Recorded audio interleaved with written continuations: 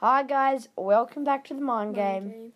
Today on the agenda we have two pretty big topics. The first one's going to is pretty serious. So Cam McCarthy, he collapsed during a non-contact training session just a few days ago, I think. What's your takes on that, Luke? Oh, that is just, I couldn't believe it when I heard about that. It is, I don't know how that happened, but it's just not good at all, to be honest. I don't want him to miss out on on the first game back. I don't want him to miss out on anything. Yeah, well, we don't know what caused it yet, but he could probably still get back to his first game, but that's probably, I doubt that, which is pretty disappointing because, almost probably every player in the AFL is looking forward to coming back and playing some footy. But I saw that, so the doctors came out in the field and they suggested he go to the hospital. By the time the ambulance arrived, he could walk to the ambulance. And then he was subsequently admitted to the hospital.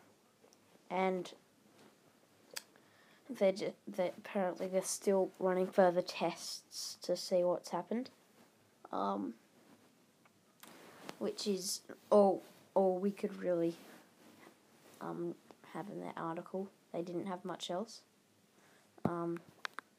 And that's about it for that one, I guess. And Dean Cox, a bit of a brighter note, was admitted to the Hall of Fame. So, he was called by one of the West Coast recruiters back in, the early 2000s. And they invited him to West Coast for pre-season to audition for West Coast, the West Coast team. And he got in and he started in the VFL, and then they realised that there was something really good about this kid, Dean Cox. And so in 2004 he came into the AFL on his debut, but he missed most of the season due to injury, so that was disappointing. But then in 2006, he was a ruckman in the grand final, and it was a pretty amazing performance from the whole team basically. But Dean Cox, he was just outstanding. I'm kind of lost for words here, because I go for the Cats. I don't really focus on other teams, if you know what I mean. But he still does. Yeah. And on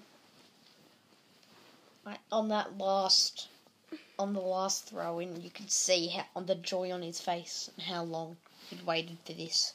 Like in 2005 when Sydney beat them. And then it just must have felt like sweet redemption, really. Yeah. That's, and another player got in. He was an 8-time premiership winner. They referred to him as Phillips. I don't know who he is, but if anyone does know, I apologise if it's really offensive. I should know his name. Anyway, thank you for listening to the Mind Game. Woohoo! Thank you. We'll see you next Wednesday. I'm sorry you had to listen to this. Bye.